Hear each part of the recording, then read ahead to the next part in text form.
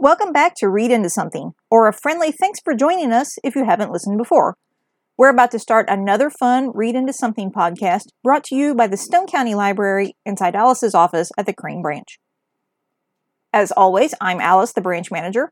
At my side is Winky, my mostly silent but intuitive co-host and the library mascot. Give him a shout out, Wink. We finally made it out of 2020. It was one heck of a year, and I think there are a lot of low points no one ever wants to rehash again. That's why today I'm bringing you some feel-good stories of happy and heartwarming things that happened last year. Maybe it will open our eyes and help us realize good things are actually everywhere. Buckle in and hang on, because in a moment we're going to explore the positive.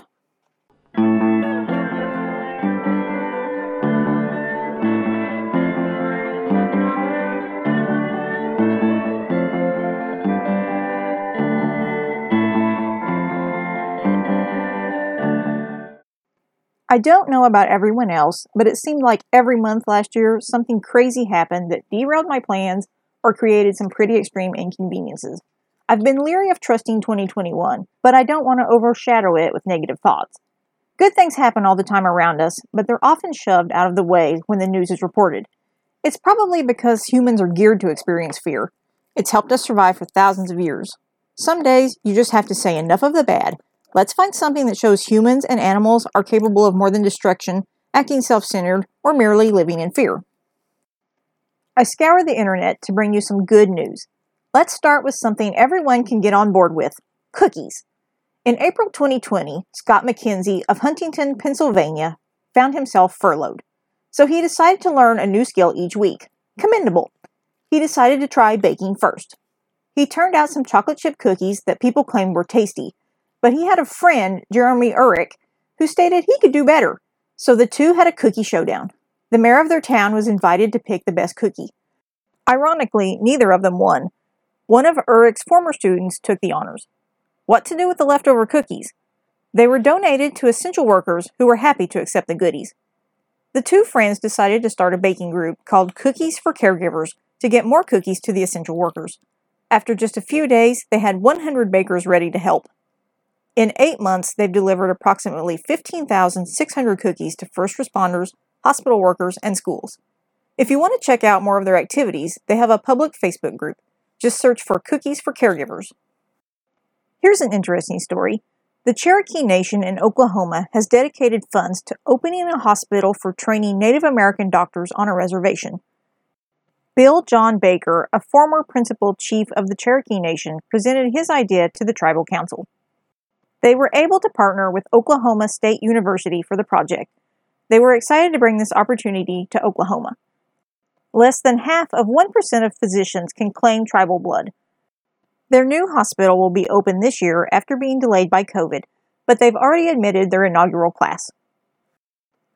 You have got to be kidding me. No, really, here's a story about a goat that's traveled 60,000 miles, not on her own 4 hooves. Frankie is a 6-year-old Nigerian pygmy cross who rides across country in a travel trailer with her owners, Kate and Chad Battles. Frankie and her human parents have traveled to both coasts and have enjoyed many state and national parks. She loves roaming beaches, mountains, lakes, and even caves. Kate says they haven't missed any travel opportunities this year due to the virus, as they like to camp in out-of-the-way places. They plan to take Frankie on a tour of the Southwest next. Say, what do you get when you ask a goat to be the DJ at your party? A sick bleat. You can never strike out when you're helping people in need. 12-year-old Tommy Romberg made a bet for one of his friends' birthdays that lacked a little party fun after a derecho storm hit their town. A derecho, by the way, is a straight-line windstorm that accompanies thunderstorms. The winds were reported to be up to 140 miles per hour that day. The Rombergs didn't have any damage to their home, but as Tommy and his family were driving through the broken remains of their town, he realized he could make bats from fallen limbs and raise money for charity to help those down on their luck. He's made 1,500 bats since the storm in August and raised $2,500, all while still going to school in person and online. Now for a whale of a tale. On December 2nd, a metro train went off the rails in a Netherlands suburb of Rotterdam right before midnight. The only person on board was the driver. He would have crashed probably to his death if not for a giant whale fluke sculpture made by Martin Struasia. The sculpture, called Saved by the Whale's Tail, is 32 feet tall. The train ran right onto it and came to a stop. The driver was able to leave the train on his own and had no injuries. There are actually a pair of the whale tails on site. They were constructed in 2002 near the barrier at the end of the rail line. There was obviously some kind of fluke in the train's braking system.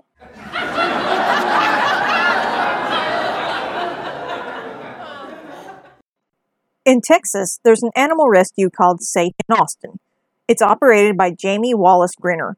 She discovered how rewarding and miraculous the relationship between her autistic son and his service dog could be. She and her husband purchased a ranch in Leander, Texas, where they hope to rescue animals in need and open their sanctuary to children with special needs as well. The organization's goal is to rescue animals from severe abuse or neglect, rehabilitate and rehome the ones that are able, and offer a safe and loving forever home for the rest. After rehabilitation, the animals are introduced to kids who might have also suffered abuse, neglect, and special needs. The animals offer unconditional love for their young caretakers. Many of the animals have injuries that would have made living normal lives impossible, but at Safe in Austin, they can live their best lives while teaching the kids compassion, hope, and responsibility.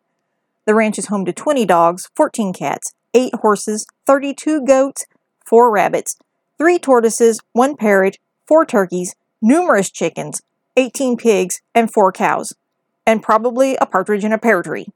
That's a whole lot of love to be shared. Sometimes old is new again. Professor Brandon Wolf of Brooklyn sat in his neighborhood with a vintage Royal typewriter and helped his neighbors write letters to loved ones. He called his project The Console, short for consolation. He sat out for about 2 hours several days each week. The project idea was to bring people together in spite of the pandemic. Who expects to get a letter these days when a text or an email will reach your friends and family so much sooner? Over the course of a month, Wolf helped compose over 50 letters. Some were dictated. Others, he offered advice for making the flow smoother and more prose-like. Some days he only had one person at a time. At different times, there were socially distanced lines. Wolf views mailboxes as lonely objects, kind of like people who are stuck in quarantine. But a letter can bring people together across long or short distances and offer something to look forward to in uncertain times.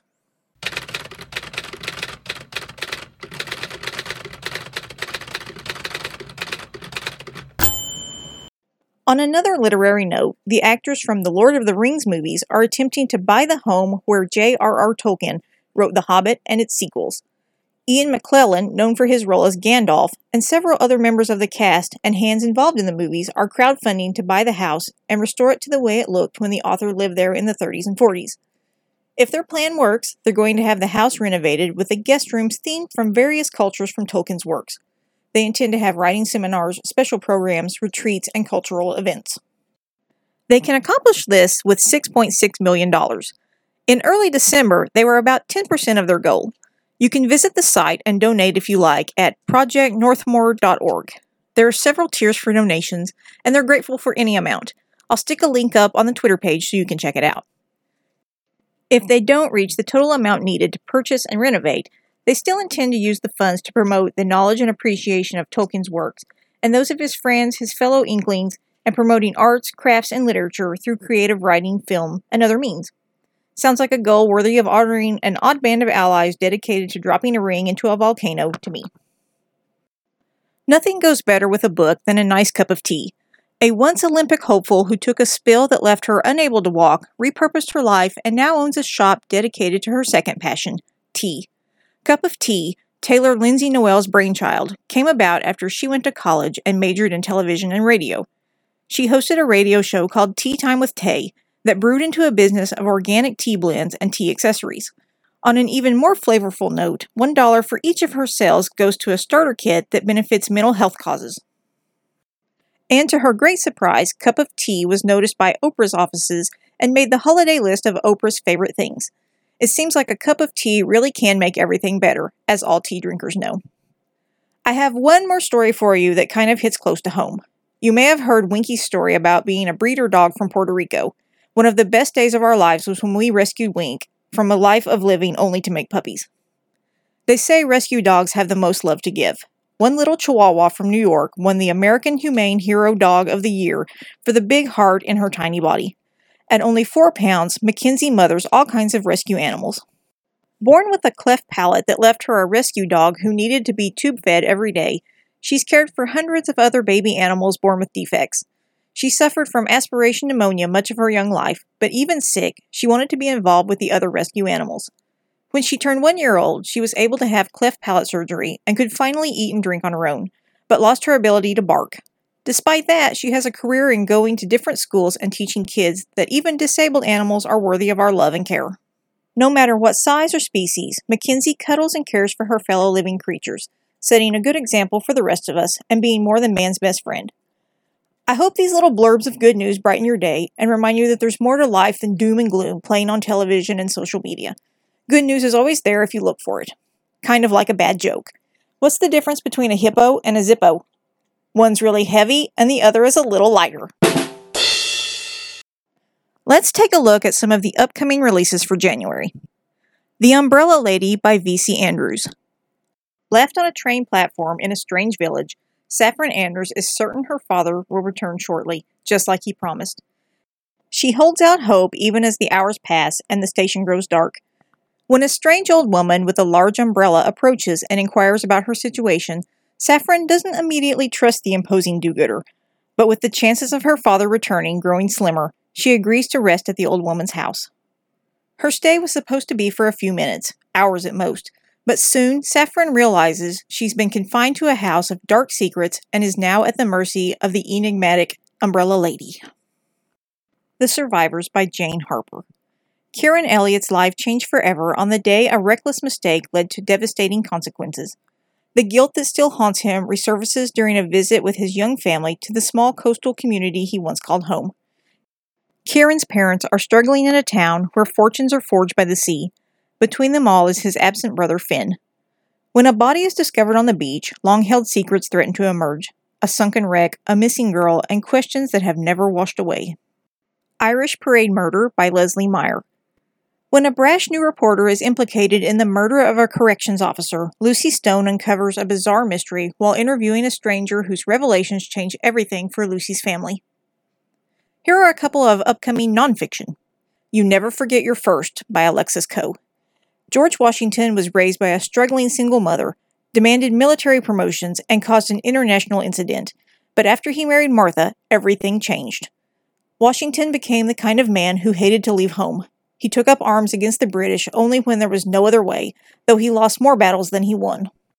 After an unlikely victory in the Revolutionary War cast him as the nation's hero, he was desperate to retire, but the founders pressured him into the presidency, twice. He left the highest office heartbroken over the partisan nightmare his backstabbing cabinet had created. With irresistible style and warm humor, You Never Forget Your First combines rigorous research and lively storytelling that will have readers, including those who thought presidential biographies were just for dads, inhaling every page. True Believer, The Rise and Fall of Stan Lee. Stan Lee was one of the most beloved and influential entertainers of the 20th century. He served as head editor of Marvel for 3 decades and launched more pieces of internationally recognizable intellectual property than anyone other than Walt Disney.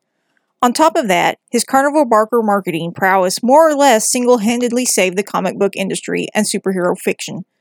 But Lee's unprecedented career was also filled with spectacular failures, controversy, and bitter disputes. Lee was dogged by accusations from key collaborators such as Jack Kirby and Steve Ditko over who really created Marvel's signature characters and iconic figures. A major business venture, Stan Lee Media, resulted in stock manipulation, bankruptcy, and criminal charges. And in his final years, after the death of his beloved wife Joanne, rumors swirled that Lee was a virtual prisoner in his own home, beset by abusive grifters and issuing cryptic video recordings as a battle to control his fortune and legacy ensued. One last thing before we go. In the Stone County Library system, we do our best to keep our patrons informed and enjoying the free services we provide. One of these services is the Tumble Book Library. Use it for independent reading, group activities, story time, lessons, and more. As a digital library of animated talking picture books, it has the added bonus of being accessible 24/7 from any device with an internet connection. The collection serves to enhance and support your collection of physical books. From home, Tumble Books provides children with a huge library of books at their fingertips anytime they want. There are many regular nonfiction titles about science, geography, mathematics, history, and more. In addition, there are lots of nonfiction-inspired storybooks, as well as books which teach valuable life lessons. Exchange after-school cartoons with after-school Tumble Books, quiet time before bed. You can even use Tumble Books on road trips. Tumble Books is a great way to enhance family literacy and at-home reading. Best of all, because the collection is digital, there's an unlimited number of copies of each title. Books are never checked out, never on hold, never damaged, and never have apple juice spilled on them. You can visit the site with your Stone County Library card. Visit stonecountylibrary.org. Click on the Resources drop-down menu and select Digital Resources. Don't forget to visit the Stone County Library Facebook page where you can stay up to date on news and activities and interact with the other library patrons. And please visit the podcast Twitter page. Come find us at twitter.com/SCLC podcast for podcast updates, interesting links, pictures of Winky, and book-related memes. Once again, thank you for joining us. On the next episode, I have a special presentation for you. Allow me to introduce Disastrously Unskilled Podcast Chef, aka me.